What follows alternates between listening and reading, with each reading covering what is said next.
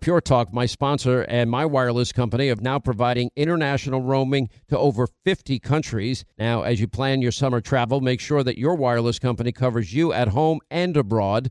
Now, you can get unlimited talk and text, plenty of 5G data for just $20 a month. That's less than half the price of Verizon, AT&T, and T-Mobile for the exact same service. Just go to puretalk.com/Sean, S-E-A-N. Make the switch today. Save an additional 50% off your first month. That's puretalk.com/Sean, S-E-A-N.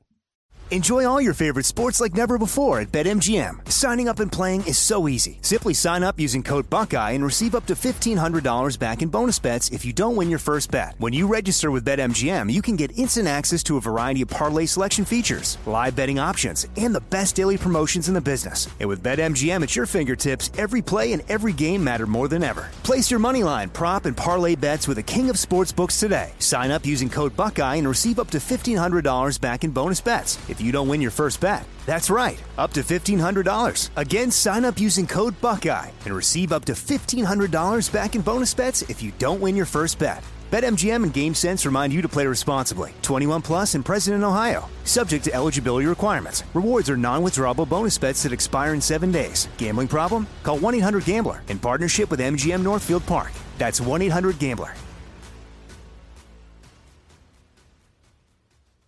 Are you being influenced? Well, if you watched a blockbuster film in the last decade, well, then there's a chance it has been influenced by the Chinese Communist Party. Now, here's the reality. The CCP may be running the largest influence campaign in history. Now, in Hollywood Takeover, brought to you by the Epic Times, well, investigative reporter Tiffany Meyer reveals how the CCP exerts control over some major studios. Don't miss the most important documentary about Hollywood yet. And for a limited time, you can watch the first 10 minutes for free when you go to the website hollywoodtakeover.com/Sean, S-E-A-N.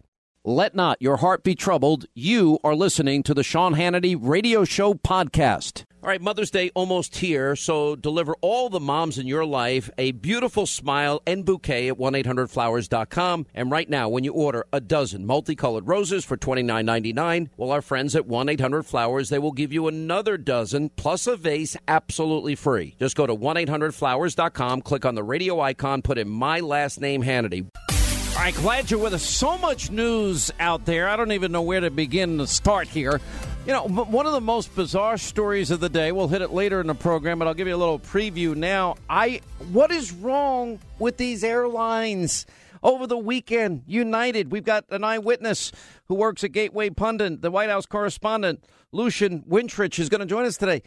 5 hours in a tarmac. In a plane, in a tube, in the blazing heat of Miami. And they sit there and they're trapped baking in an oven, no air conditioning, ventilation, bathrooms not operational, no water offered. 5 hours. On top of what we got the incident of dragging the poor guy down the aisle. Then we got the incident of the poor woman with twins and the guy's ripping the stroller out. Then we got the airline attendant sticking his finger in the face of the guy that says, hey, be nice to the woman with twins, and trying to pick a fight with the guy. And then that guy has to defend himself. It's unbelievable. What is wrong with these people? I heard the guy that got dragged down the aisle. I guarantee you it was 1,000 times at least more than what it would have cost to give away. I'll give you 10 tickets, a hotel, and $1,000 spending cash. Who wants it? They would have gotten off scot-free and so much cheaper. What is wrong with people? All right, we'll get to that. And we will debate today something that should be so painfully obvious to everyone, which is all these late-night comedians out there. The number of attacks, we're now discovering more than 10 times as many attacks aimed at Donald Trump than all of the Democrats combined during the same period, recent presidents. It's unbelievable. But there's something deeper and more profound than that. The level of hatred and vitriol and venom, the mean-spiritedness, really incest. You got to attack the daughter, a lovely girl of the president of the United States, and you got to do it repeatedly, and you got to make oral sex jokes, incest, quote, joke. They're not jokes. They're not funny. And if any conservative ever did this to anybody in the Obama administration, which I would find repulsive too. You'd never survive. This double standard is so acute, despicable, and disgusting. All right, Michelle Obama got criticized. For the first time in my adult life, I am proud of my country. My husband's winning. Time in my All right, I don't want to hear it. I'm done. But the point is simple. She put herself in the political arena. Really, you weren't proud of America beating back Nazism, fascism, Imperial Japan, all the blood, sweat, American treasure, the cost for liberty and freedom of every American that fought, bled, and died for the cause of freedom. That didn't make you proud of your country. Those that fought and marched in the civil rights movement didn't make you proud of your country. Those that fought for the Civil Rights Act, the Voting Rights Act, those that fought against slavery and the evil of its time, those that fought against all the evils we faced as a world. Only when Obama gets elected, your husband, that's the only time you're proud. Okay, she opened herself up. I never heard anything similar to what is being said about Melania. She had to sue because somebody insinuated, the most horrible profession in her past, which was a lie, and other vicious things. Just in the last week, the horrible things said about the president's daughter, who happens to be a lovely woman, a mother of 3 kids. You're going to attack this woman this way? And where is the where are the champions of women's rights? Where are the women's rights champions saying, don't talk about the first daughter this way? Don't do it. Not a peep. Where's Nancy Pelosi, Dianne Feinstein, Barbara Boxer, all these liberal Democrats? Where's Hillary Clinton? Why hasn't Hillary Clinton tweeted out, leave at Ivanka Trump alone, or whatever her Twitter handle happens? How about leaving her alone? How about leave at Melania Trump or at F. Flotus alone? How about First Lady? Okay, you got it. How about leave the 10-year-old son of the president alone? How about leave the unborn child of the president's son and Lara Trump alone? How about leave Kellyanne? Stop the vicious, vitriolic attacks against Kellyanne. Where's Hillary Clinton, the champion of women's rights? Yeah, I know, the same lady that took money from the Saudis, that treat women horribly and awful, and women can't drive, and the women are told how to dress, and women can't travel without a man's approval. Jason, you got to stop. I don't want to hear it. Those are banned audios. And just because you're wearing your Air Force uniform today, which I think looks really cool, you still can't do it. And where? She took money from the Saudis. Gays and lesbians are killed. They're hung. They're thrown off roofs in countries she's taken millions from. And Christians and Jews are persecuted. Nobody seemed to care during the campaign except me about all these contradictions. Hillary, isn't it time for a woman to be the first? Time for a woman to be the president of the United States? No. Not maybe Ivanka over you. I'll take anybody over Hillary at this point. They don't believe what they say. They're not champions of women's rights if you take money from the Saudis.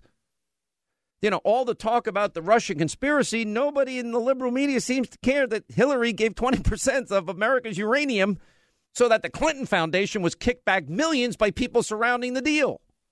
Or her husband doubled his fees in Moscow in terms of speaking fees. Nobody cares about that. I know at this point, in this moment in history, and I've been appealing to you and trying to make you as keenly aware as possible, because I think you need to know the environment in which we conservatives on radio and the Fox News channel work, that we're monitored every day. Every single minute of this show, I know who you are and where you live, for the most part. I know the state, the city, of people that I know are paid daily to monitor every minute of this radio show. By the way, what a total loser you are. You are a total loser, and you need to get a life. Go live your own life. I've got my life. Go live your life. And if you don't like what I say, just turn the dial, which we never want anybody to do. Don't ever turn the dial on the Sean Hannity Show or Hannity on the Fox News Channel, weeknights 10 Eastern. I'm just saying. Sort of a little hypnotic suggestion there. Don't ever turn the dial. But the bottom line is we work under these conditions. Rush works under them.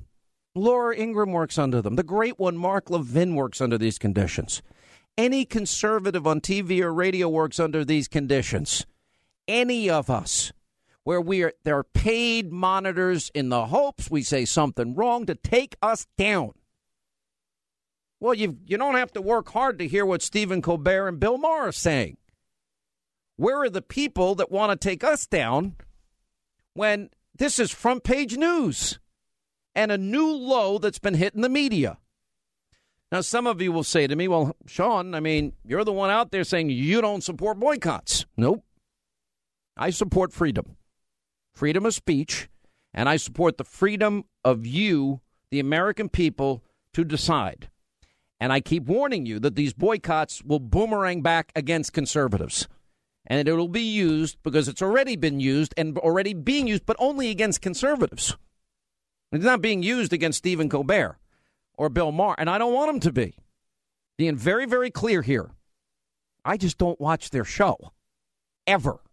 If I happen to run across it while I'm flipping the dial, I quickly move on to the next channel. I have 1,000 channels on Dish TV. I don't need to watch something I don't like. Neither do you. You're strong enough, you can press the button. It's not that hard. You can press buttons. And that's really all it takes. But I got to tell you something. I feel sorry that the Trump family has to live through something we've never seen before. We're going to debate that later today. So we got the airlines issue. We got the late night, vile viciousness that is on steroids now that would never be tolerated if it was conservatives. We've got, but I'll tell you what the biggest story of the day is. The single biggest story of the day is very obvious and very clear, and that is we have the single biggest news story, I think, in the history of this republic that is now being ignored by the mainstream media. And it's being ignored to a degree that should scare you. And the story that I'm talking about is, of course, and we had this last night, John Solomon, and we've been following it, and Sarah Carter, Circa News. And what did we learn last night? We learned last night that transparency reports by the Obama administration showed a massive jump in the surveillance and unmasking requests of Americans. It went from 2015, 654 to be exact. We're first told it was over 1,900. We now learn they underreported. It's now over 2,200 unmaskings in an election year, clearly targeting conservatives, those in the Trump campaign, those Trump supporters, Republicans, presidential candidates. Rand Paul asking the Intel panel for details on any Obama-era surveillance because they can get to this. And what this means is that by unmasking Americans, what you have not learned, in spite of everything else, and I'm going to go over this in a fine-tooth comb in this hour, we're watching Sally Yates testify, and all of this baloney about blackmail and General Flynn, they're missing the biggest point here. Beyond the fact that, if Yates was so concerned about lying, she worked for Eric Holder, caught lying to Congress in the Fast and Furious scandal. And of course, we know James Clapper was caught lying to Congress. A lot of lying going on here. But the bigger story is that Sally Yates doesn't, everything she's saying about General Flynn, we know because they surveilled him. He was picked up in an incidental legal surveillance. He was illegally unmasked. The information was then, the surveillance was then leaked. In other words, raw intelligence leaked for political purposes. That is a felony. That is a crime. That is a violation of the Espionage Act. And somebody at the highest levels of government had to know it. That's what makes this the biggest scandal ever. And still CNN and NBC are fixated on, the Russian connection, which there's not a shred of evidence on. Now, Susan Rice, James Clapper, CIA Director Brennan, Valerie Jarrett, Ben Rhodes, Sally Yates, and maybe President Obama need to be asked, what did they know and when did they know it? about this dramatic tripling of unmasking of Americans' opposition party opponent connections in a presidential election year. Why do I have to be the one person, just like kind of alone on an island vetting Obama? Hello, it's me, ahead of the curve. This is an alert. Hannity's ahead of the curve again. Trump can win. Nobody else is believing it. I believed it. This is the biggest scandal in the history of the country unfolding before your eyes, in my opinion. Pay attention to this. We'll get the details when we get back. All right, Mother's Day is just around the corner. The countdown clock is now ticking. Now, don't miss the opportunity to deliver a huge smile that only comes from 1-800-Flowers.com. Now, this Mother's Day, 1-800-Flowers has beautiful bouquets guaranteed to show all the moms in your life just how much you appreciate them. And right now, when you order a dozen multicolored roses for just $29.99, well, 1-800-Flowers will give you another dozen plus a vase absolutely free. Now, that's 50% off the original price. Roses from 1-800-Flowers are always picked at their peak. They're shipped overnight to ensure maximum freshness, and a dozen multicolored roses only $29.99 plus another dozen and a vase for free. It's an amazing offer. Now celebrate all the moms in your life with 1-800-Flowers.com to order a dozen multicolored roses plus an extra bouquet and a vase for just $29.99. It's real simple. Go to 1-800-Flowers.com, click on the radio icon, and put in my last name, Hannity. 1-800-Flowers.com, promo code Hannity. Hurry. This offer ends Thursday. All right, 25 till the top of the hour. A lot of stories we are covering today. Later on, airline madness. They had people sitting in a plane for 5 hours on the tarmac. No water, no air conditioning, no lights over the weekend. Yes, United, great job once again. We've got late night comedians so over the top. We've never seen this before. And the double standard is now being chronicled, and we have the numbers to prove it. We'll get to that. Pat Buchanan, he wrote this great book. It's called Nixon's White House Wars, The Battles That Made and Broke a President Divided America Forever. Wow, is this playing out on steroids again? He'll join us today. We've got Rand Paul of Kentucky at the top of the next hour. And good for Senator Rand Paul. He's asking the Intel panel for details on any Obama-era surveillance against him, other Republicans, other congressmen, other senators, media people, the Trump campaign, the Trump transition team. It's all beginning to come to a head here, and I'll get back to that in a minute. A couple of other news items that I want to get to. I'm not going to have time later. You've heard me say after 58,000 dead in Vietnam and we pull out without winning. It's unbelievable. We send American treasure, our sons and daughters, to go fight, bleed, and die. They do what they're told. They serve their country with honor and distinction.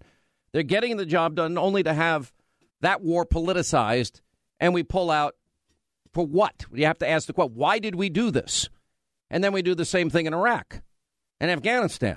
And, 5,000 dead, many thousands others injured and losing their limbs and literally disfigured, fighting a war that they wanted to fight and that they did with honor and distinction. Again, the war gets politicized in Washington. And if you're the mother or father of one of these people that died in any of these conflicts, you're saying, why did I send my son or daughter to go fight for you when you had no intention of winning? So it has reconfigured my mind that I don't think with Washington we have the will to actually see any of these actions through. And if we don't, we cannot send any American to fight, bleed, and die.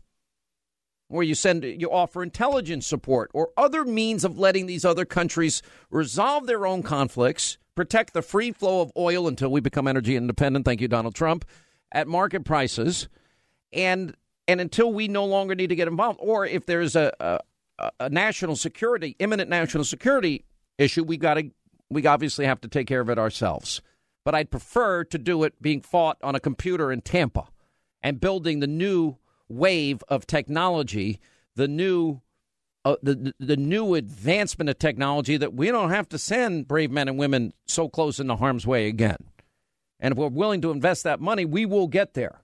And we will be ahead of everybody else. And then when you're that strong and that tough and you can fire 59 Tomahawk missiles with pinpoint accuracy, then that's a pretty good indication that things are going to be a lot different and nobody's going to mess with the U.S. of A. As Toby Keith's song says, we'll put a boot in your ass if you dare mess with the old U.S. of A.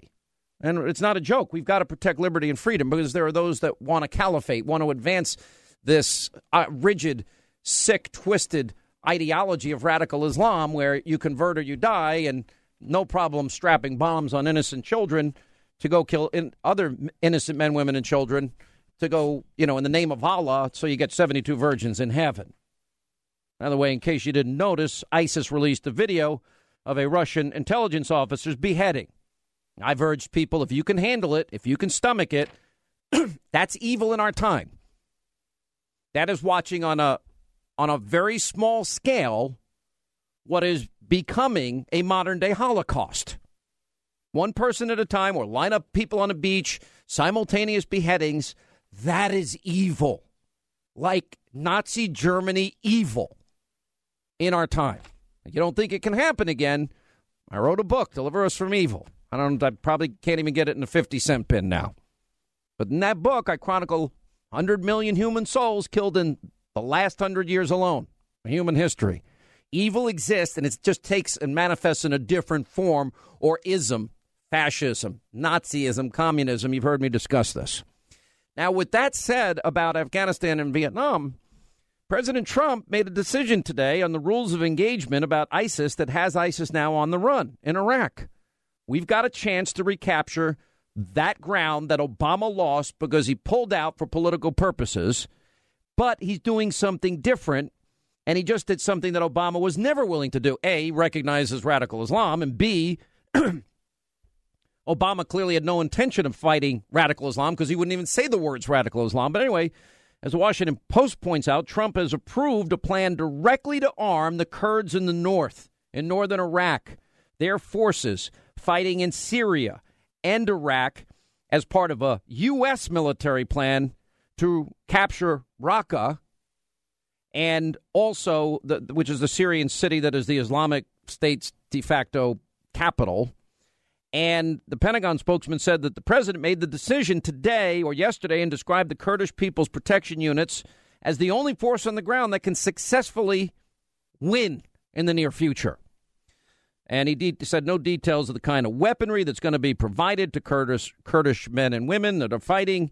And that dominates a diverse group of fighters known as the Syrian Democratic Forces. They've emerged as the U.S.'s premier partner against the Islamic State.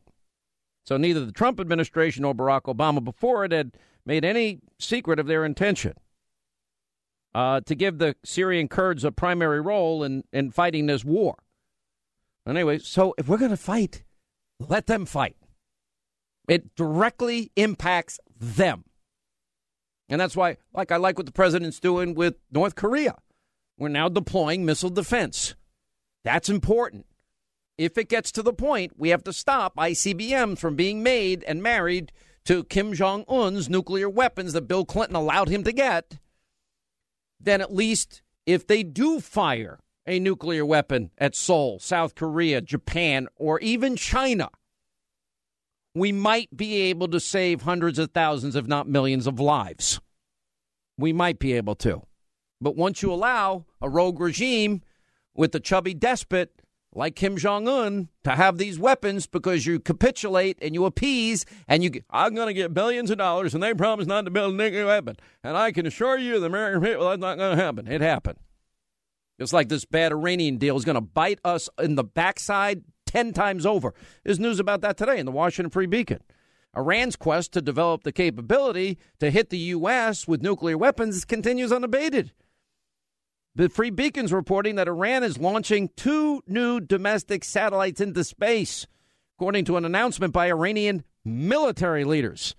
Now, according to U.S. national security insiders, they actually believe this is a move to test fire advanced intercontinental ballistic missile technology that could be used as part of Iran's nuclear weapons program so that if they ever get nuclear weapons, they'll now have the means of reaching the continental United States. And, by the way, they already have the means of reaching Israel and wiping them off the face of the earth, which is something that they frequently claim they want to do, which is, again, evil in our time, which is why this alliance, the faster we build on what has happened as a result of Obama's Iranian deal and the Saudis, who I still find corrupt, and the Egyptians, Jordanians, the Israelis, the Emirates and the U.S. and, say, Great Britain, if we form an alliance, take out Iran's nuclear sites, the sooner it's better it's going to be for the free world. So let me get to this Sally Yates issue. Now, remember, this is all about the Fourth Amendment to our Constitution. The right of the people, that means you, to be secure in your persons, houses, papers, effects against unreasonable search and seizure shall not be violated. No warrants shall issue, but for probable cause, supported by oath or affirmation, and particularly describing the place to be searched and the persons or things to be seized. Now, what have we learned? We've learned a lot. This is the biggest story historically in this republic, and it's being ignored by the media. Look at what John Solomon and Sarah Carter are saying to you. If you do a big, deeper dive into what happened in the years 2015 and the years 2016, the number in 2015 of unmaskings was 654.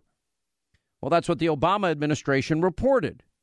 In 2016, it was much higher. Now, all of these unmaskings, were happening in a political environment here. So they underreported the number. Now we're finding out that it's over 2,200. We don't know how many. And then you've got Sally Yates. Okay, so General Flynn was incidentally surveilled because the intelligence community was doing their job and they were digging up intel on the Russian ambassador. It's not a crime for General Flynn to be talking to his future, counterpart in Russia. That's actually normal. Now, here's the interesting part. Once they surveilled the Russian ambassador, incidentally pick up Flynn, why did they unmask him and identify him? What did he say? Why did they pick up that intelligence and then use it to get him fired? Why did they then leak? I think it was the Washington Post, I believe, that first had the story. Who broke the law and not only unmasked him, but then leaked the intelligence that was involved in this? All of this is a crime. And Sally Yates testifies the FBI hasn't even questioned her about the Flynn leak. Now, if she's telling the truth, there's something deeply, pervasively wrong in the FBI and the deep state. The deep state is up to their eyeballs in all of this because it shows that Comey could care less about the only real crime we know about, which is against General Flynn.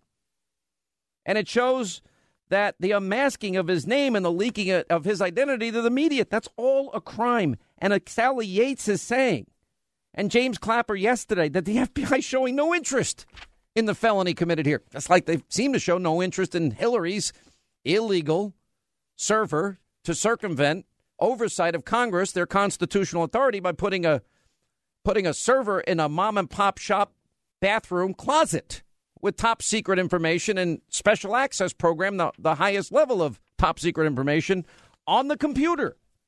And Clapper detailed also the intelligence community's unmasking spree.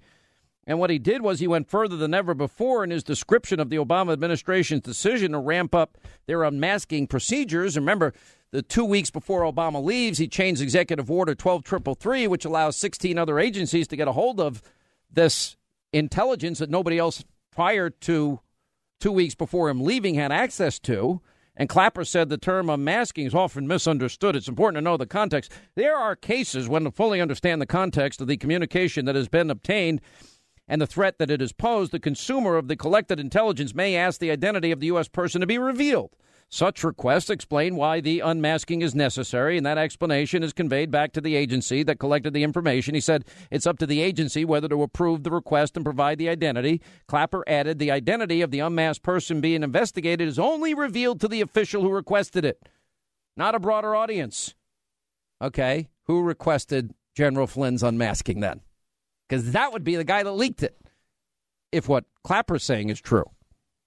The process is subject to oversight reporting, and in the interest of transparency, my former office publishes a report on the statistics of how many U.S. persons were unmasked. In 2016, that number was 1,934. Well, we believe it was higher than that. The identities of U.S. citizens, permanent residents, were found in 3,914 intelligence reports the NSA distributed last year. Why? Why? Because you better have a justification. And then Clapper torpedoed the 17 intelligence agency talking point. This was in Breitbart. During the hearings, the talking point that 17 federal agencies have concluded that Russia interfered with the 2016 presidential election. That was the talking point. We have 17 intelligence agencies, civilian and military, Hillary said, who've all concluded that these espionage attacks, cyber attacks, came from the highest levels of the Kremlin.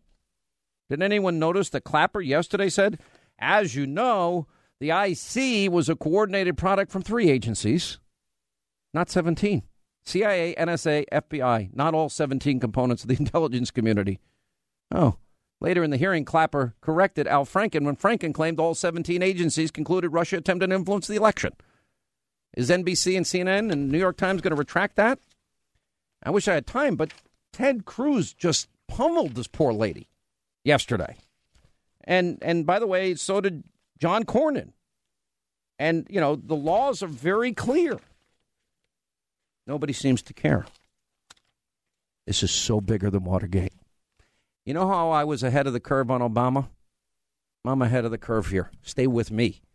I have more insider information than anybody you know on radio or TV right now. That's all I can say, which is why I'm being people trying to take me down, which is why I'm under attack, which is why I better listen to Chuck Schumer who said, they'll get you 6 ways on Sunday. Well, I respect the intelligence community. I don't respect the people that didn't respect the laws, which is only 0.5% likely.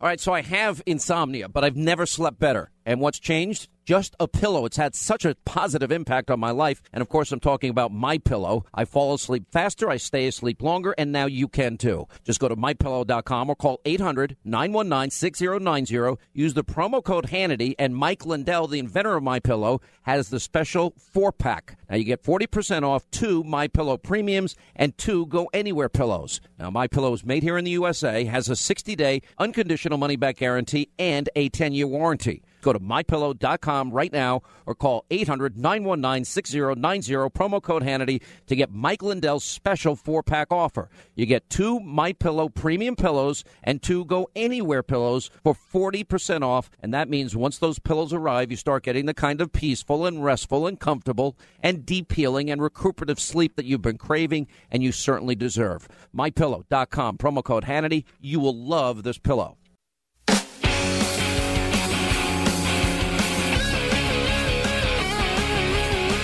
All right, when we come back, Rand Paul, the senator from Kentucky, he wants the intel panel to give details on Obama-era surveillance, probably against him, other candidates, Trump, the campaign, the transition, and conservatives in the media.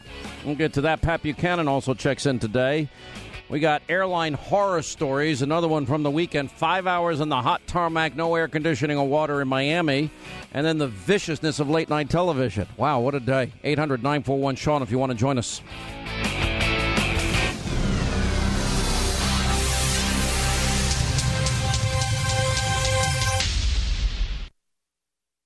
There are cases when, to fully understand the context of the communication that has been obtained or the threat that is posed, the consumer of that collected intelligence may ask the identity of the U.S. person be revealed. Such requests explain why the unmasking is necessary, and that explanation is conveyed back to the agency that collected the information. It is then up to that agency whether to approve the request and to provide the identity.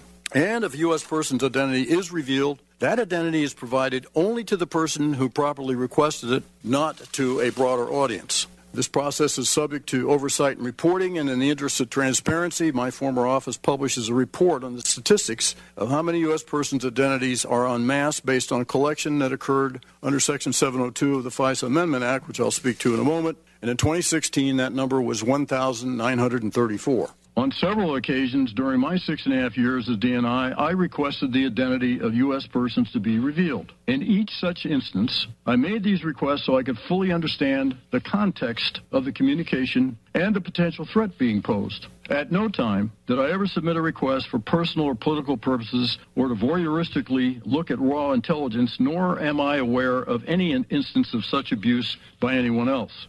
Mr. Clapper and Ms. Yates, did either of you ever request the unmasking of Mr. Trump, his associates, or any member of Congress? Yes. In one case I did. That I can specifically recall, but I can't discuss it any further than that. You can't? So if I ask you for details, you said you can't discuss that? Is that what you said? Not here. Okay. All right, glad you're with us. Hour 2 of the Sean Hannity Show. That was James Clapper testifying before this committee in the last 2 days. Now, he did say 1,934 American citizens were unmasked. We believe the number's higher, according to Circa News, over 2,200. But let's put that aside. Well, that would be up from 654 in 2015. Why did we have a tripling of the number of people unmasked in this country in a 1-year period of time? And it just happens to coincide with an election year, and the unmasking happens to seemingly be related to all things Trump, associates, and Republicans in the House and the Senate. Now, that is a question that needs to be answered. Either we had such an increase in the need for monitoring and the need for surveillance that all these other Americans were caught up in incidental surveillance and then consequently and subsequently unmasked. Well, we don't have answers to any of this. And, of course, on top of that, Chuck Grassley gets Clapper to admit that the unmasking of Trump or one of his associates or a member of Congress. Okay, how deep does this go? Now, let me add one thing before we get to Senator Rand Paul. The Fourth Amendment originally enforced the notion that each man's home is his castle. Sounds like Ralph Cramden and the Honeymooners, but you know what I'm saying. In other words, secure from unreasonable searches and seizures of property by the government, protecting against arbitrary assets, and is the basis of the law regarding search warrants, stop and frisk, safety inspections, wiretaps, and any other form of surveillance, as well as being central to many other criminal law topics and privacy law. But the Fourth Amendment is clear. The right of the people, that would be we, the people, to be secure in their persons, houses, papers, and effects against unreasonable searches and seizures shall not be violated, and no warrant shall issue but upon probable cause supported by oath or affirmation, and particularly describing the place to be searched and the persons or things to be seized. Now, Senator Rand Paul released a bombshell on Friday asking the intelligence panel for details on any Obama-era surveillance and has very strong belief that he himself might have been surveilled and unmasked. And the senator from the great state of Kentucky joins us. How are you? Very good, Sean. Thanks for having me. By the way, there's been reports that this happened to me. I have no idea if it's true or not. When you're looking at it for yourself, would you mind, checking on good old Sean Hannity in the process? Well, the interesting thing is it's not just about me. It's about millions of Americans whose phone calls are caught up in this. And you're right. The Fourth Amendment said that the government can look at your phone conversations, your phone metadata, and your papers in your house, but only when they go to an independent judge and they get a warrant with your name on it. Right now what we're doing, the intelligence community is vacuuming up all of the phone records on every phone call that goes overseas, and then they have these huge databases that they're searching. So I've asked them, did they search? Did anybody in the Obama administration search my name? Did any of them unmask me? And there's supposed to be some kind of protection for people in the legislature because this is the executive branch spying on Congress. So we don't want that to happen because they could use it to blackmail people or to ruin people like they did General Flynn. So you don't want the government to have this power without a warrant. There's something called a Gates notification. 8 members of Congress are supposed to be notified if any member of Congress is surveilled. Number one, they shouldn't be surveilling us. They shouldn't be listening to our conversations. But if they did, there's supposed to be some kind of protection. No one's ever notified me that I was, but I have specifically and formally asked the intelligence committees, was there a Gates notification? Because if there wasn't, maybe it didn't happen, but it also could be maybe the surveillance of the surveillance, the watchers of the watchers, maybe you're not watching closely enough. Let me just give you the numbers that Circa is reporting and even that Clapper acknowledged in these hearings, and that is from the NSA. In other words, the number of unmasking requests that were granted by the NSA from 2015 to 2016. Now, he's saying 1,954, I believe, or 1,900 and something, but that's up from 654 in 2015. Now, I'll explain to the audience. You can explain in your own words. If somebody is picked up on a legitimate surveillance mission, and where they're surveilling, in the case of Mike Flynn, the Russian ambassador, and it's an incidental pickup of an American because they don't have a warrant to wiretap or surveil an American citizen without probable cause. That's where the Fourth Amendment comes in. There's supposed to be a process called minimization, and I am told by Devin Nunes, who is the head of the Intel Committee in the House, that they're supposed to also, when they write up any American, they're not supposed to identify the American, and they only refer in the report to a American. And to then go out and request at the top levels of the intelligence community who those individuals are that were caught up in incidental surveillance is very unusual. But this seems to have become standard operating procedure in an election year, impacting all of those around the president and all of those like yourself in the Republican Party and those running for president. And there have been former members of the National Security Council who have said that they never unmasked anybody. So if Susan Rice was going along unmasking people in the Trump administration or the upcoming Trump administration, it's a little bit of a stretch for her to try to prove that this was not political, since it isn't really part of her job. Now, if she says, I was investigating the Russian connection, that's not her job either. That's the FBI's job if there is such a problem. But you have to realize that for all of this breathless stuff all over the networks talking about General Flynn, that what they did to General Flynn was illegal, and what he did... It was a crime. It was a felony. Without question, a crime and a felony. But to tell you the truth, everything they're accusing Flynn of, discussing sanctions with the Russians, is not a crime. You can say it's inadvisable. You can say he should have been more forthcoming with the Trump administration. That's why he was let go. But you can also say that it is absolutely against the law to listen to conversations of high-ranking. This means they could be listening to the president when he talks to the Russian ambassador. Are we really going to let the intelligence community have the power to listen to the president and then blackmail or try to ruin the president? We cannot have a rogue intelligence community that can do whatever they want.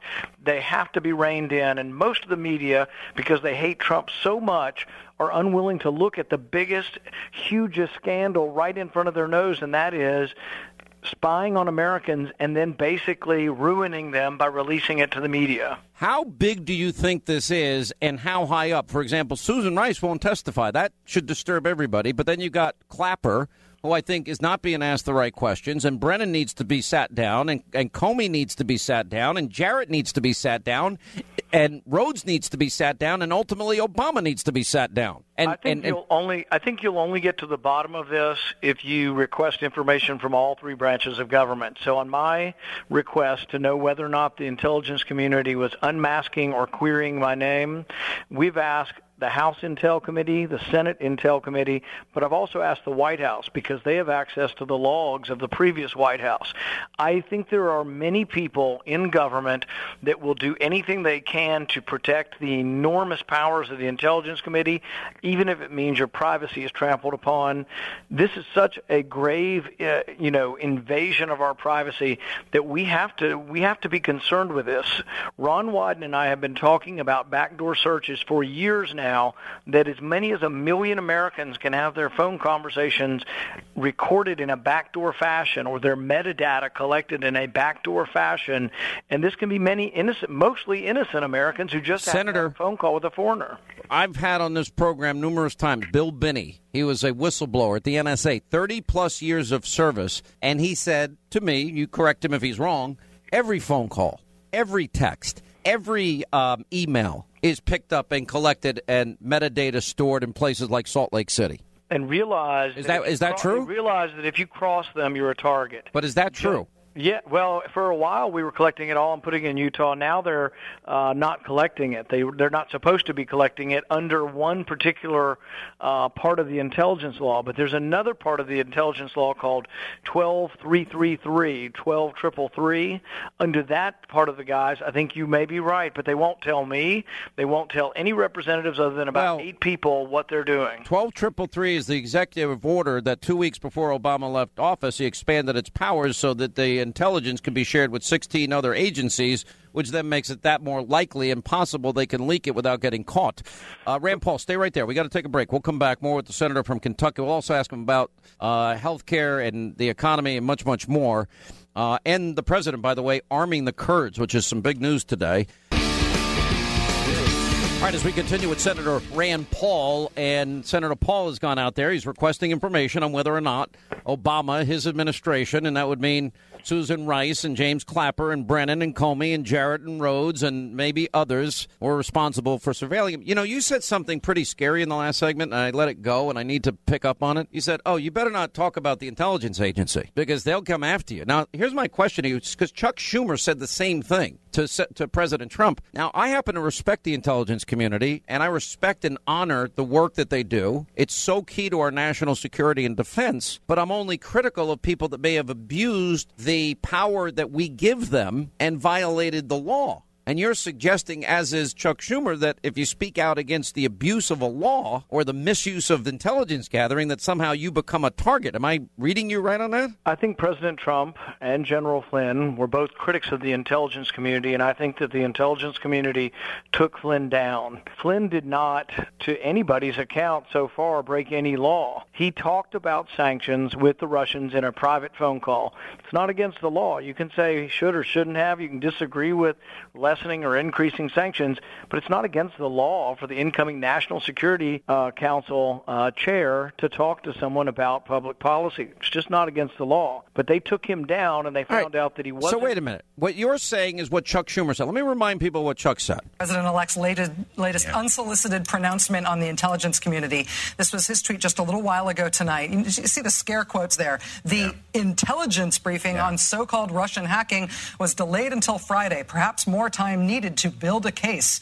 Very strange. But he's taking these shots, this antagonism, this taunting to the intelligence community. Let me tell you take on the intelligence community, they have 6 ways from Sunday at getting back at you. So even for a practical, supposedly hard-nosed businessman, he's being really dumb to do this. What do you think the intelligence community would do if they were motivated? I don't know, but from what I am told, they are very upset with how he has treated them and talked about them. Well, I mean, he's basically saying that they'll crush you if you express your First Amendment right, that maybe some people misuse their power. That admission by Schumer is truly alarming. It alarms even me because I tend to believe that. But here's a guy who's one of the privileged 8. Only 8 people in Congress are allowed to know most of the things that go on in our intelligence community, and he's willing to admit that it's very, very dangerous to go against the intelligence community. That worries me for my country, that they've gotten so much power that it's out of hand. The second branch of government, or really, depending on how you look at the first branch of government, Congress, is supposed to oversee the executive branch. And so what we are supposed to do is to say no one can get that much power. And I'm like you, I don't doubt most of the people's patriotism. 99% of the people in the intelligence community want what's best for our country and are protecting it. But in their fervor, could they let their guard down and not be objective about civil liberties and the Bill of Rights?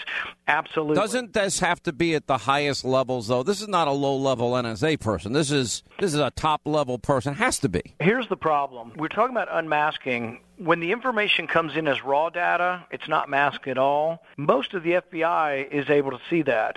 So let's say there's just one bad apple over there who hates Trump, and he sees something that is raw data and Americans' names are listed in it.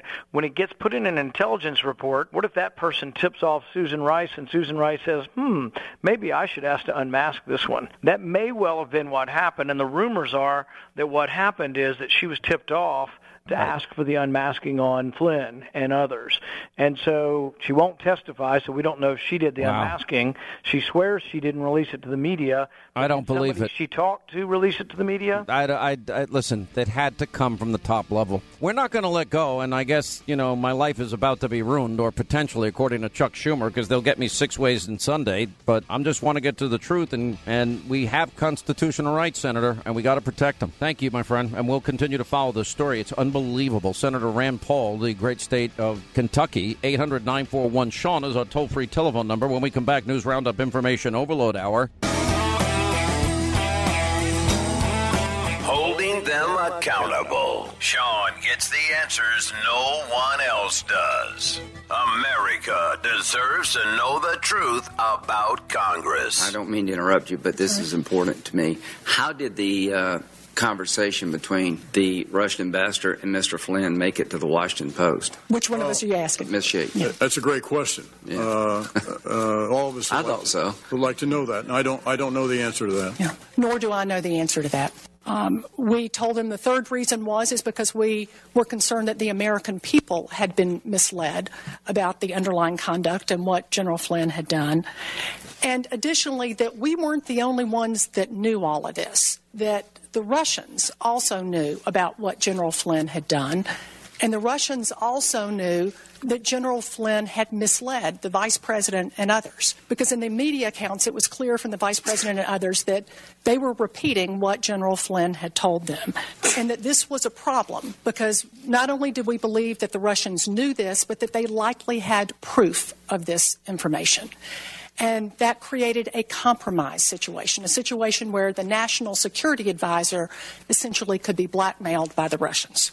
Finally, we told them that we were giving them all of this information so that they could take action, the action that they deemed appropriate.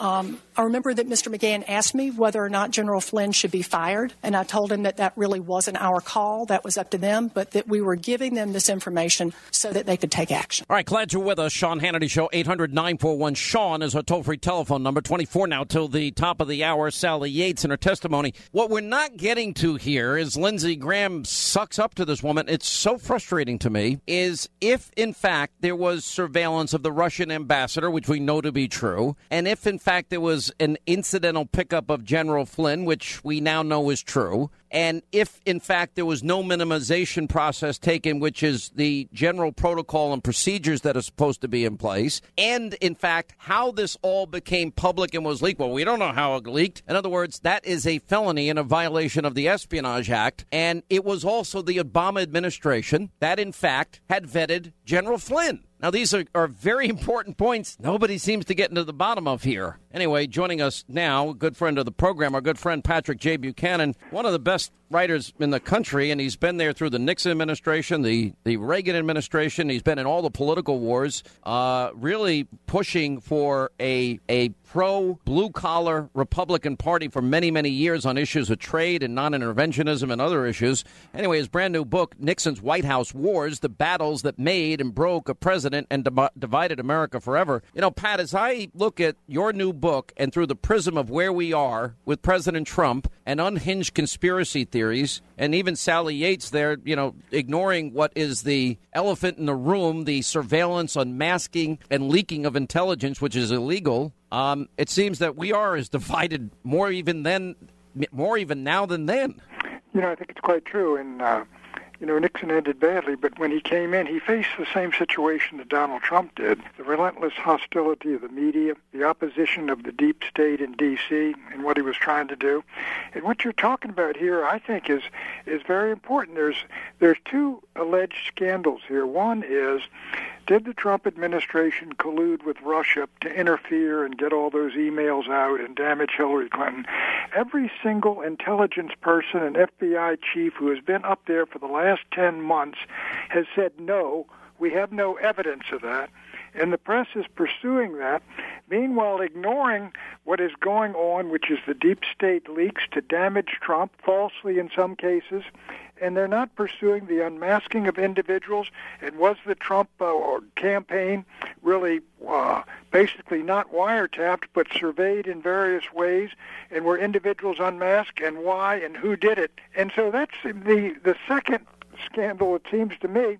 And the first looks like thus far a very dry hole. Well, Pat, look at what we advanced last night. And if you want to look at an absolute number, that the unmasking requests granted by the NSA from 2015 to 2016, you go from 650 to 2,200. Now, either we had the single greatest increase in terrorist activity and potential threat to this country, which would authorize legitimate surveillance, or we have, in an election year, an opposition party being surveilled for political purposes, which, if we're going to talk about Nixon and controversies, this would make Watergate look like, a kindergarten class versus, a law school LSAT exam or something. Well, you're exactly correct here. Look, The Nixon thing was about 5 guys broke into the National Committee. Nixon didn't order it. It was done by his campaign.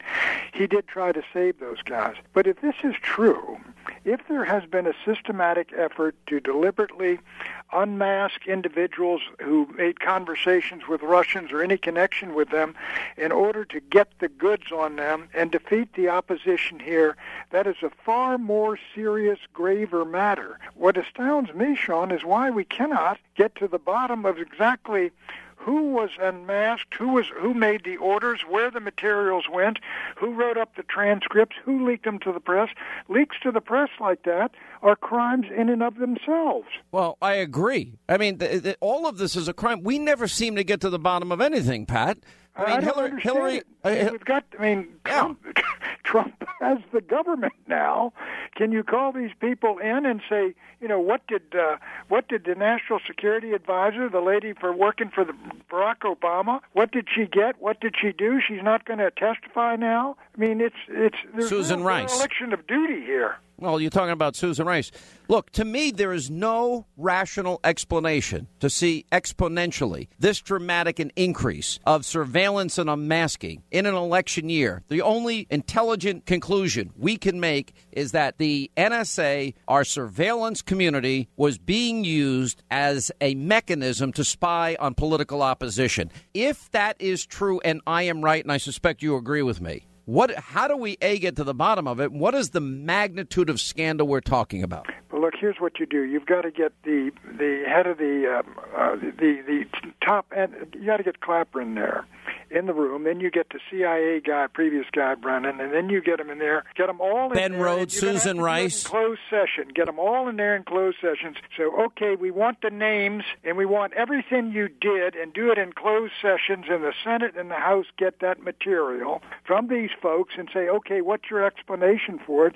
And then you're going to, if that's the case, then you're going to have a report on that and say what they did and whether this was illegal. Well, Pat, we already know what happened to General Flynn was illegal. We Exactly. already, but here's my problem, and help me out, because, look, you're talking about the battles that made and broke a president and divided America forever. Okay, we're now, in many ways, I would argue, based on your book, we're reliving history. How does Hillary get away with a private server in a mom-and-pop shop, in a bathroom closet, with not only top secret emails, but special access intelligence, which is the highest level of intelligence? How is it the Clinton Foundation gives away 20% of America's uranium, and the Clinton Foundation, with all the people involved, gets millions and millions of dollars vis-a-vis the Clinton Foundation, doubling of speech fees of Bill Clinton in Moscow, and that the media focuses only in on a conspiracy of collusion that we don't have a shred of evidence after investigations have gone on for nearly a year? Here's how we do it. Comey first has all the goods sufficient to recommend an indictment. He can't indict. He sends to the Justice Department, whose chief, Ms. Flint, says, I'm going to follow what Mr. Comey says. He sends to the Justice Department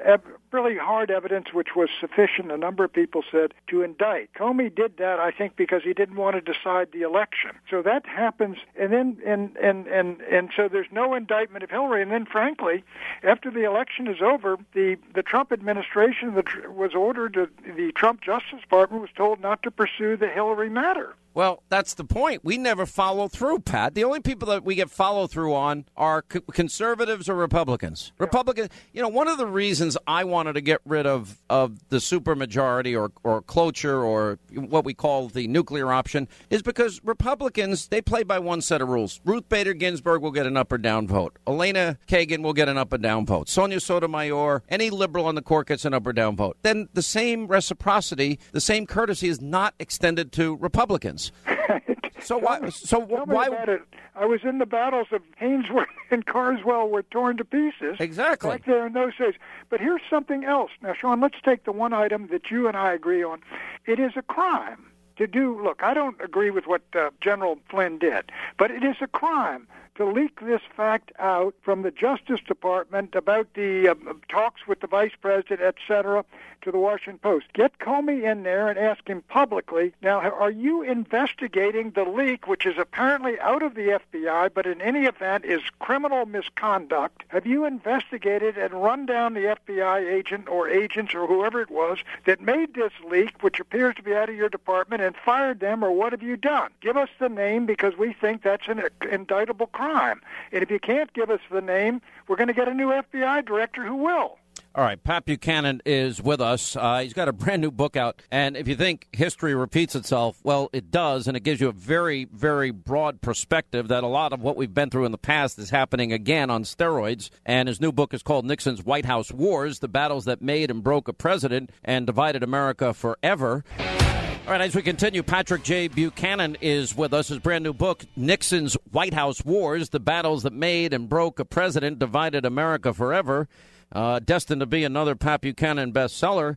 But what you're writing about in this book, and I really had a hard time putting it down last night until I literally passed out with it on my chest, is this book is so relevant, and you can really see that history does repeat itself, and it seems to be repeating itself even at a higher level now. You know, how would you tie the two together? Well, here's the thing, Sean. What happened, the American establishment, which basically ruled the country from the New Deal up into the 1960s into JFK, broke apart and was broken on the wheel of Vietnam. However, and so Nixon broke through and won with 43% in 68, and then won again with 72 with 49 states.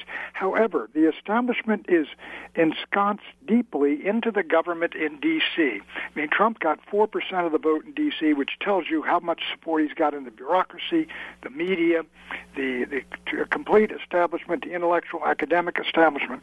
And what they do is they're waiting there, and you cannot make any footfall. You slip and fall there, and they will run the sword right through you. And they are as ready to break and bring down President Trump as they were to break and bring down Nixon. Now, I'm not defending the blunders and mistakes Nixon made after that stupid break-in, and they were used to bring him down. But they will not bring down their allies and friends. They wouldn't do this to Jack Kennedy. They wouldn't do this to Barack Obama. But I'll tell you, the president better be prepared and realize that, you know, if they make a mistake, it's going to be big, it's going to be constant. Look, General Flynn has been gone for 3 months, for heaven's sakes. I don't know about you, I didn't learn anything new yesterday from that report by those two. And there were some of the good questions, you know, who leaked this, that went unanswered, and we learned nothing about those, and we learned the same thing about the talk with the vice president and when he learned it and how many hours and days it was before he was removed. He's been gone for 3 months. Today we got an important issue, hugely important, on Afghanistan. Are we going to go back in there with how many troops? Can we win it? Is it lost? A gigantic issue. But the media, they will stay focused, Sean. They will keep zeroed in, laser-like on anything that is damaging, and they'll keep it up and up. And look, it's been almost a year. Has there been any collusion? Every guy comes on TV. No, we haven't found any collusion. If there's collusion, for heaven's sakes, they should have found it in the first week. Yeah, well, they should have found it in the first week. Woulda, coulda, shoulda. The fact that they delay all of this the way they do is unbelievable and, frankly, unforgivable to me. I've got to believe that based on some of the recent news that you're pretty happy on a foreign policy front. I'm looking at the news cycle earlier today, and, you know, we see that the president, I think, has taken a very Pat Buchanan-like position, and that is he's arming the Kurds. Well, yeah, the Kurds are great, but let me say this, Sean. Nixon faced a similar situation. We came in with 525,000 guys still in Vietnam. And Nixon realized that the country wanted him to pull out. It didn't want to lose the war, and it's a hellish problem to do that and succeed. And he did by 72, and it wasn't until 75 that after he had been broken and driven from office that the North Vietnamese came down from the north. But I will say this.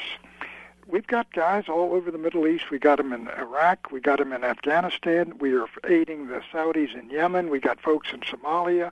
We are in all over these Syria even. And I think Trump doesn't think we should have gone in, and neither do I. But once you are in there, you got to win. Well, you got to win, but you can't. Sean, we had 100,000 guys or something in Afghanistan, and we didn't make it. 10,000 aren't going to do it. No, I agree. But you know what? These countries also have to start fighting for themselves. And And that's the Nixon doctrine he put out in Asia, that we'll help them to the degree we can. Yeah, to the degree we can is right. But listen, it's very complicated. We'll talk about that in the future. The book is awesome, by the way. Our friend Pat Buchanan, Nixon's White House Wars, the battles that made and broke a president and divided America forever. And you'll see so many parallels to where we are today, and you'll get a great background and knowledge of history. Thanks, Pat. Regardless of your political point of view here tonight or watching at home, I think we can all agree that the last 8 years, the White House has given us a leader who is passionate, intelligent, and dignified. You talk like a sign language gorilla who got hit in the head. In fact, the only thing your mouth is good for is being Vladimir Putin's holster. President Obama held his last press conference today. He talked about the complexities of peace in the Middle East, universal health care, job creation, pretty boring stuff. And, man, I'm going to miss being bored. At the end of that monologue, I had a few choice insults for the president in return. I don't regret that. So for the last time, from me, the real Stephen Colbert, I just want to say, thanks, Obama. One reporter ran into Reince Priebus, who told her the president stepped up and helped punt the ball into the end zone. I think a more accurate football metaphor might have been the GOP just kicked America in the... I got to say, after listening to this scandal and listening to the Benghazi scandal, what I came away with is what I thought years ago after Nixon scandals, which is the culture always comes from the top. If the top guy is corrupt and shady and sketchy, then everyone down gets corrupt and and he's not. He's clean. And basically his government is clean. And these scandals have proven that. The government is basically clean. They're not with people in any way. If this election, I saw the headline today, race tightening, Trump ahead in Ohio and Florida. If this race is even the week before the election, somebody is going to have to go out there.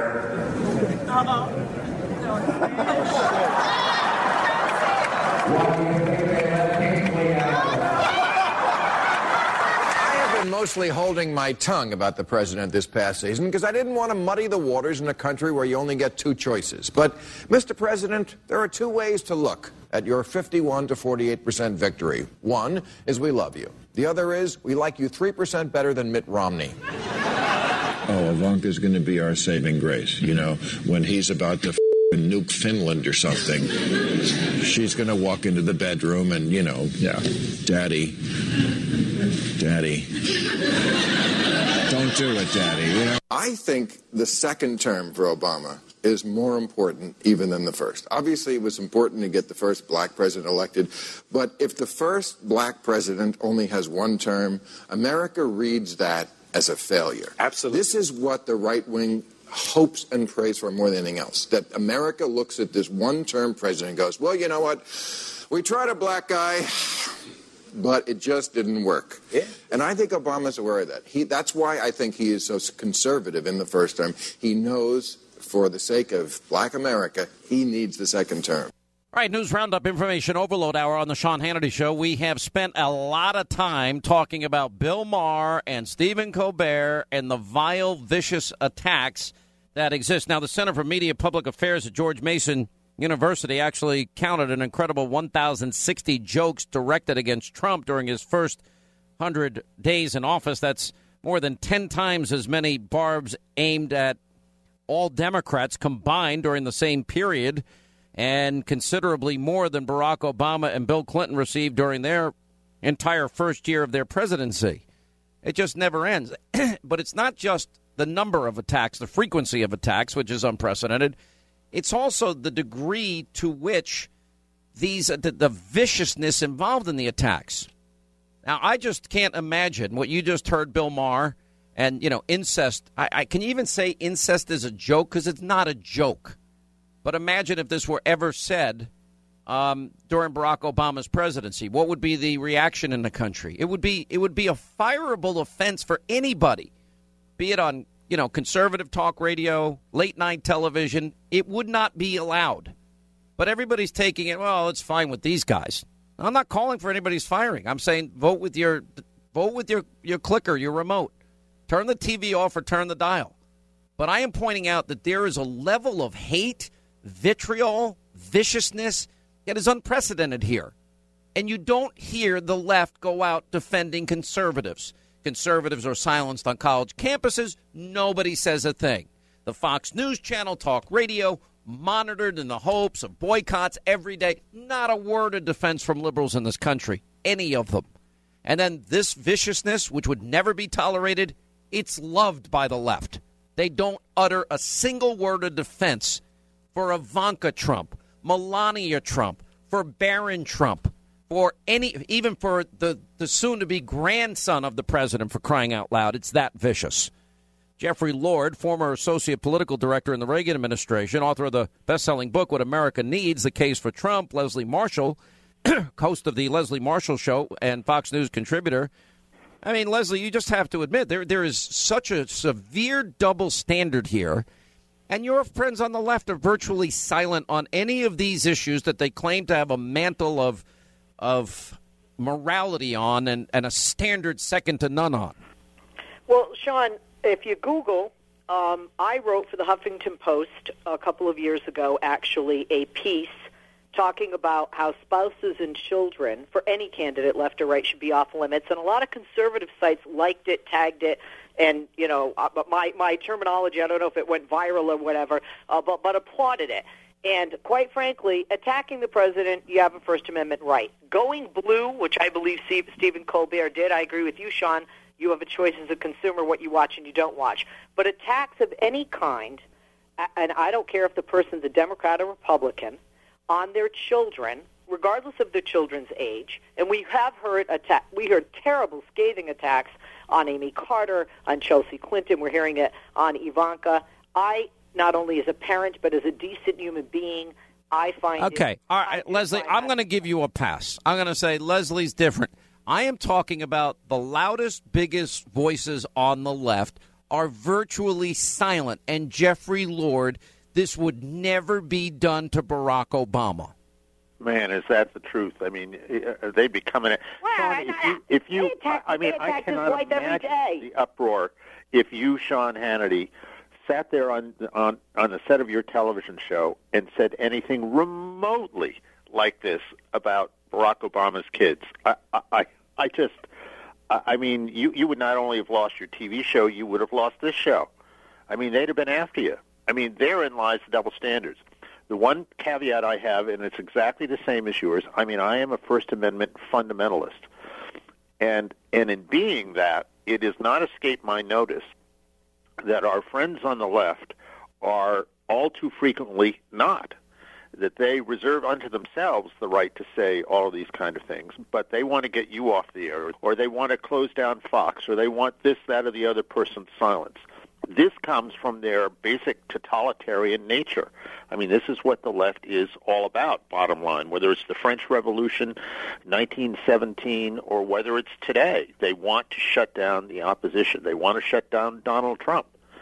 I mean, it is just appalling, but we really do need to realize what we're dealing with here. Well, I just don't think... I've never witnessed anything like this. And Leslie is on a very remote basis. Yeah, okay, we can go back. There was a crack made about Amy Carter, maybe a crack made about Chelsea Clinton, maybe I can't remember one against the Obama daughters. I have one, but I'd rather just not say. Okay, no, that's fine. All right, but no mainstream conservative made cracks against any of these people, and especially in the case, I've always said, I actually think the Obamas did a great job with their daughters. Yes. I think it's very difficult to be raised in the White House, and I think kids, hands off the kids, leave them alone. Now, Michelle Obama, when she says for the first time in my adult life, I'm proud of my country, okay, fair game, because she now has inserted herself. You're not proud of your country beating back fascism, Nazism, Imperial Japan, or the blood and sweat and treasure this country has sacrificed for the cause of freedom. And the only time slavery. or any of the country's many accomplishments, you're only proud of your country when your husband's getting elected. That's pretty bad and deserved criticism, Leslie. I think if a person says something politically, like Hillary Clinton had put herself out there politically, more so than many first ladies before her, that's one thing.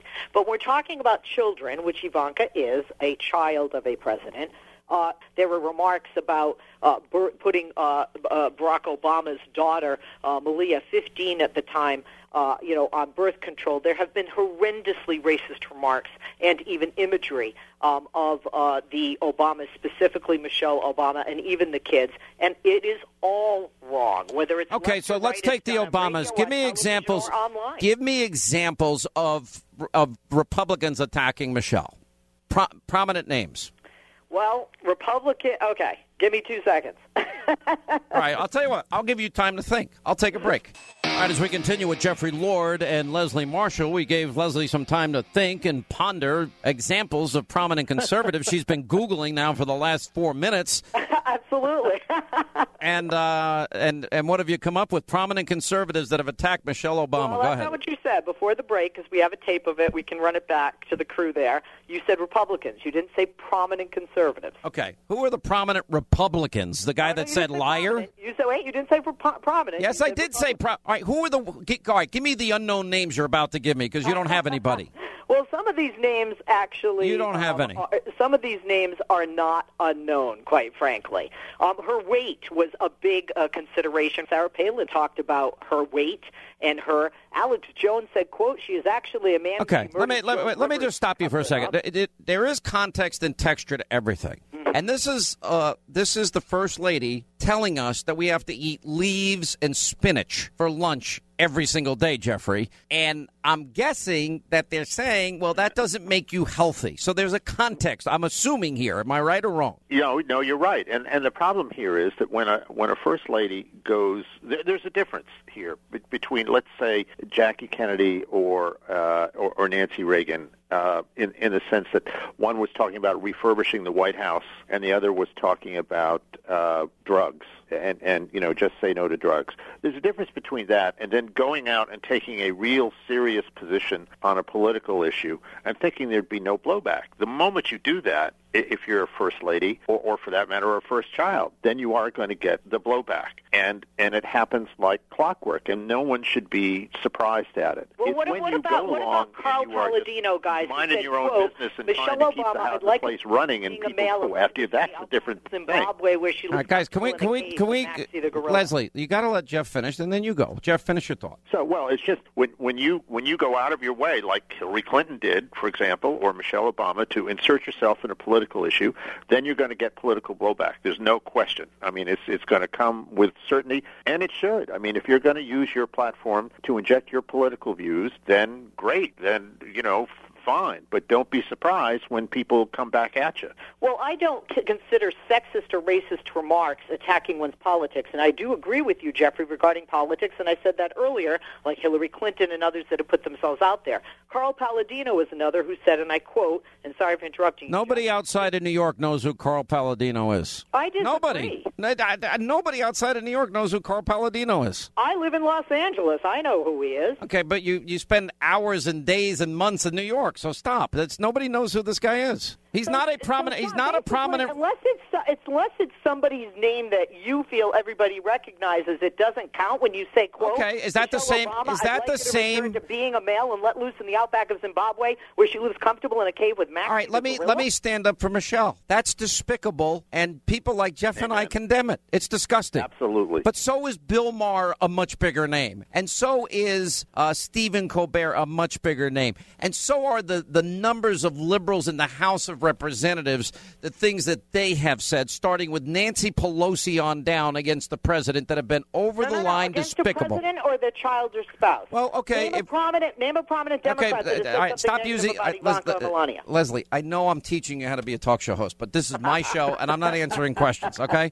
But my only point to you is we see you cannot look at what's being said about Ivanka, Melania, Barron, and Kellyanne, for crying out loud, and not say, this is something we've never seen before, and you should be speaking out as loudly as me and Jeffrey. I mean, Sean, it helps. I mean, when somebody on our side, I mean, as you just illustrated with Carl Palladino, says something, I mean, I said something at the time. I mean, it's disgraceful. So it's important when somebody on our side does something that's way out of control. It was disgraceful. I don't know if he apologized for it. I hope he did, but it was disgraceful. They've been at this now a lot. They need to speak up. All right, we're going to have to leave it there. Like I said, I wrote an article about it, and you or Sean didn't know about it. Okay, I already gave you dispensation that I'll put you in a separate category. Most of your prominent liberal brethren sit by idly and silent and do and say nothing. And that therein lies the double standard. I got to let you both go here. I'm glad we can get Google so much work during a half-hour debate with Leslie. 800-941-SEAN is our number. When we come back, we're going to check in with the White House correspondent for the Gateway Pundit to give us, the next in the long line of horrible flight stories. This is unbelievable. We'll get to that and more.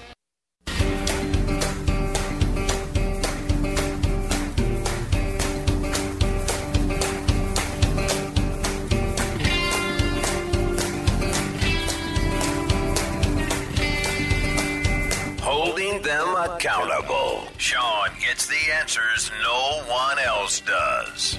America deserves to know the truth about Congress. But I know, and you guys, this is psychotic. I'm going to call him. What other questions? Any other questions? We get water, food, air. Yes. Yeah. Why isn't the air? I'm filling up trays with water right now. Okay, and the air isn't an option because the APU is down, and that's the problem. And the lights were turned off because we thought it would be cooler. Okay, but the only thing is, why board us back on the plane knowing these issues? Is hot, no, because the main issue, he didn't know.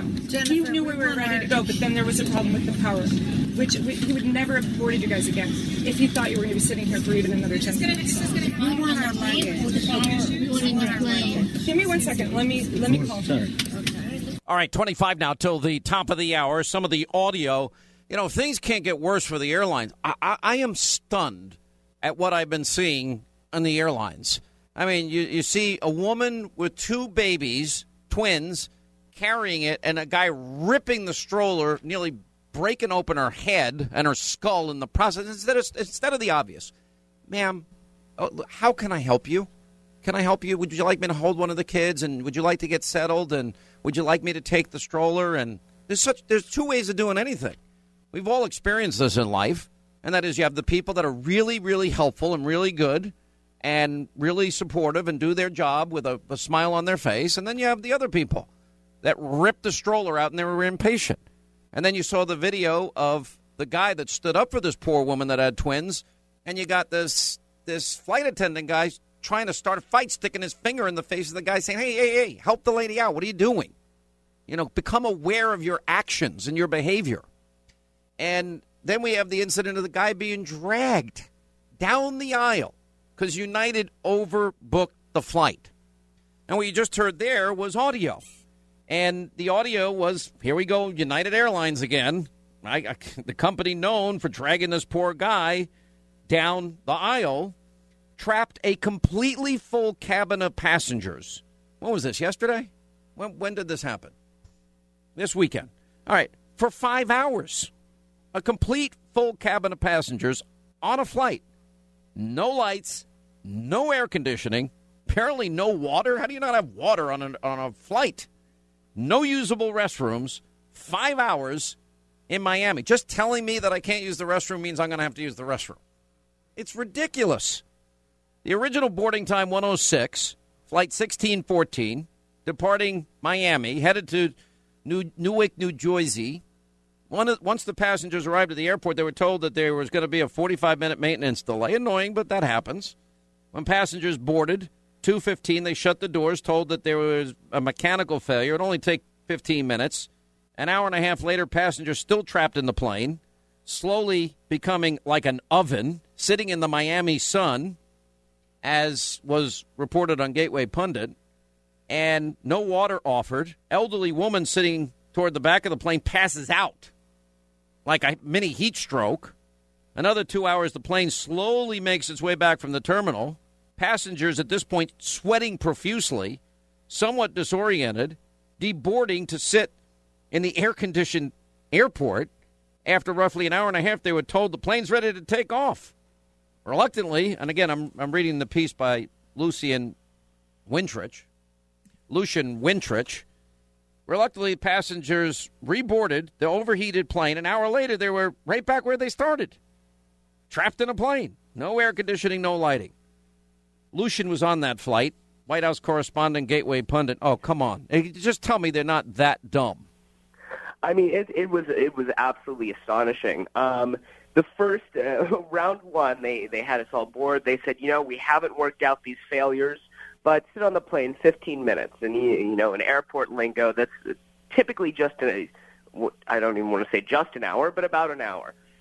3 hours later, absolutely no water. The restrooms are inoperational, no lights, no air conditioning. If you can imagine being in a metal tube under the sun for 3 hours, it was at least 90 degrees. I'm surprised people didn't start taking their clothes off. It was like no sauna I've experienced in a while.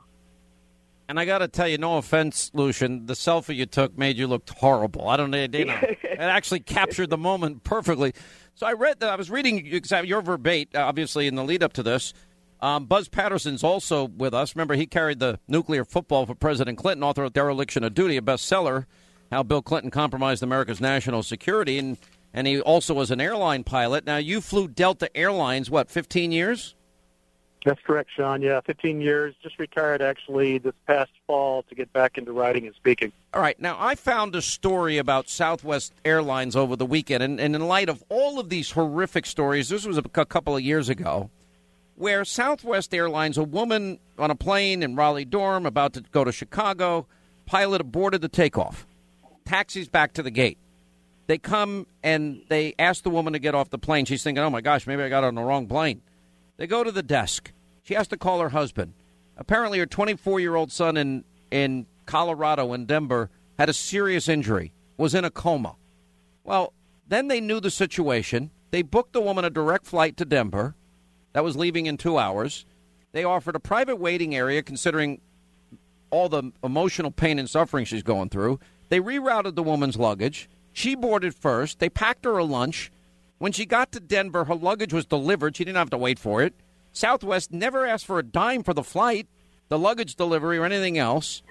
And it turns out, thank God, her son is okay. Now, that's the difference between, say, what we've been seeing, what just happened to Lucian, what happened to this guy dragged across the floor because they overbooked the flight, and what happened to that poor woman with twins.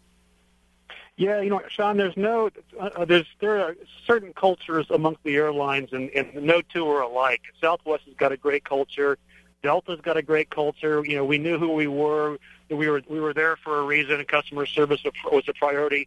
Some of the other legacy airlines, like United and American, are much more an amalgamation of different airlines with no real clear defining corporate vision.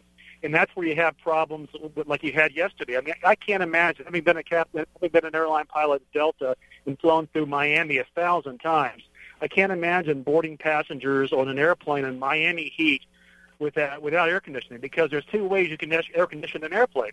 There's the internal system that the airplanes have that can do it without any ground aid or support. But there's also, especially in Miami, they have a phenomenal system at all the gates where they have gate-assisted air, which will actually get the airplanes really, really cool.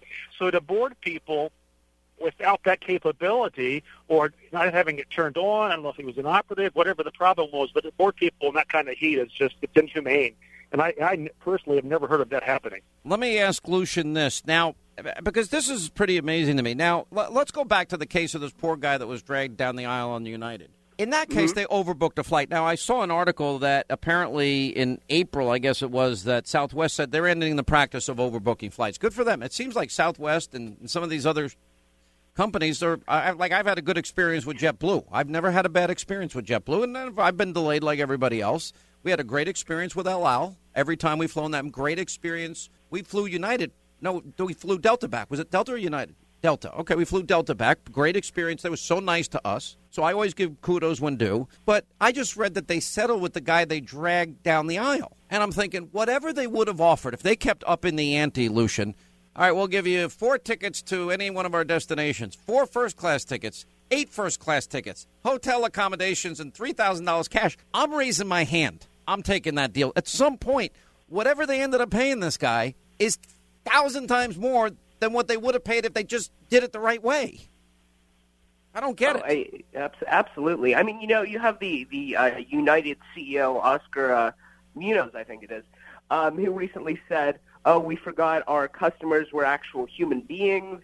He said that actions will speak louder than words, and that you see them continuing to mistreat customers. I mean, they just killed that prized rabbit on one of their flights. I mean, there are so many repeated incidents with them, and it just doesn't seem like they want. Tell us exactly what you went through this weekend. Oh, well, yeah. So they originally it was a delay. I actually had a connecting flight back down to D.C. here. So they for whatever reason decided to board us. 3 hours later, no AC, no water. They pull the plane out. They finally decide to redock and let people get some air conditioning after an elderly woman passes out of heat stroke on the flight, sitting on the grounded flight. They let us out for maybe half an hour or so just to get some air conditioning in the actual airport. And then all of a sudden they say, okay, all of you, we need you back on the flight immediately. We're still working on it, but it'll be just 15 minutes of waiting. They pull the plane back out another 2.5 hours later, sitting in the exact same situation. I mean, it's amazing how they really do treat passengers. How about this? How long into the heat sit-in was it before this poor woman passed out? It was a good 3 hours. Okay, and it still went on another 2 hours after? Yeah. Okay, it's 5 hours total. Maybe after a woman passes out, maybe that's kind of a good sign that maybe it's time to get some air conditioning for the people. And a little bit of water. I don't know. Buzz, did you experience anything like this in your years as a pilot? I never had that situation. I've experienced obviously some issues over my 15 years, but I'm really kind of in a quandary, Sean, about this whole situation because I don't understand how. I would have to ask your other guest if they ever got airborne. Were they taxiing out? What was the scenario? Were they going out to the runway to hold for potential weather in the Northeast? Why were you guys not able to get in the air? I really don't know. They said that they were still working on the plane. I don't know why they'd board passengers in general if they're anticipating that much maintenance to do. When you drop off a car to the mechanic, he doesn't ask you to wait in the car for 5 hours while he's working on it. They never should have boarded you guys. And the other thing that probably didn't sound like it happened was that the captain should have been on the public announcement system every 15 minutes telling you guys what was going on, and never should have let it get to the point where it got that hot in the airplane. Especially, there's ice on the airplane. If they're catered properly, there could have been comped drinks. Those kind of things. How do you not have water on the plane? All right, give me a beer, something. I'll take any type of fluid at that point. For the second 2 hour round, I would have made it as comfortable as possible. We probably never would have got on the airplane in the first place because, again, in Miami, they have ground control air conditioning units for the airplanes, and I can't imagine why they weren't hooked up and operating the entire time those guys were sitting there just melting in the sun. Wow. I am stunned about everything that I'm hearing here. I really am.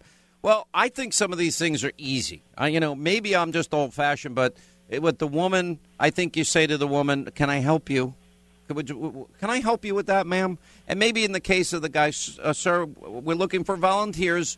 We'll keep up in the ante. Somebody's going to take, the 4-8 tickets for free." Don't you think, Colonel? Yeah, I think we've dumbed down the process, the whole process, so dramatically, Sean. That we get disgruntled employees, we get disgruntled passengers, we get disgruntled the TSA agents, and by the time people actually get on the airplane, they're exhausted. And all they want is a little common sense, a little politeness, a little assistance. I would oftentimes take the strollers down to the baggage bin myself. When does a pilot get to make a call if you have an unruly flight attendant? Like in the case of that guy sticking his finger in the other guy's face. I saw that video, and that captain should have been right there. And I saw him back off. And that's inappropriate. You need to be either right there defending your guy if you think he's right, or if he's getting aggressive like that, you need to get him off the airplane immediately and call the company. To me, I don't know what's happened, but it almost seems like. And by the way, I've met really great security guards, but there are some security guards that seem to be wannabe FBI agents and, come after you with an aggressiveness that is so over the top. I'm like, whoa, hold on, cowboy. I'm a good person. I'll give you all the information you want. Relax. That's exactly right. And some airplanes have air marshals and some don't, so you never know if you're going to get that kind of assistance. I mean, the air crews know, the pilots know if there's air marshals or law enforcement officials on the airplane, but nobody else does. So you never really know if you're going to have that kind of back. Do they know where those guys sit? Absolutely. We know exactly where they're sitting. All right, I want to thank you both for being with us. I just cannot believe we keep going through this. And those poor people in Miami, my goodness. Anyway, thank you for sharing. Thanks, Lucian. You got a voucher, I heard, right? Yeah, at the end they said anybody who wants to fly United again, you get a $150 voucher for the inconvenience. Oh, you didn't even get a free ticket. $150. $150, and you get 5 hours of roasting in the cabin for free.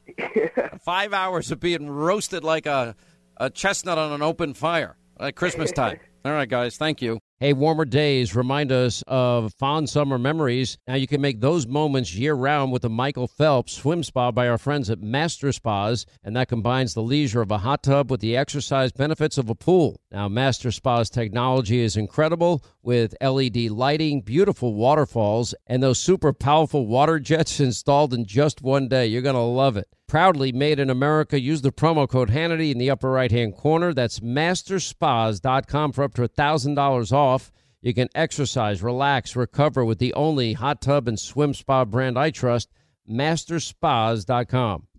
Joe Biden wants you taxed to the brink, under the thumb of the IRS, and controlled with a digital dollar. That's why thousands of hardworking, patriotic Americans are opting out by diversifying their savings with the top-rated precious metals company, Goldco. Right now, Goldco is offering up to $10,000 in bonus silver, but only while supplies last, so don't wait. Go to HannityGold.com to learn how to get started today. That's HannityGold.com. Hey, we're all looking to save, especially on medical bills, but where do you start? Now, unless you're a medical billing expert, finding savings, well, it can seem impossible. HealthLock can help. HealthLock is a healthcare technology company that securely connects with your insurance, and they flag errors like overbilling or wrong codes and fraud. And you can even have HealthLock work on your behalf to get money back from select past bills. Now, saving starts with knowing where to look. Go to their website. It's healthlock.com today before you see any other healthcare provider.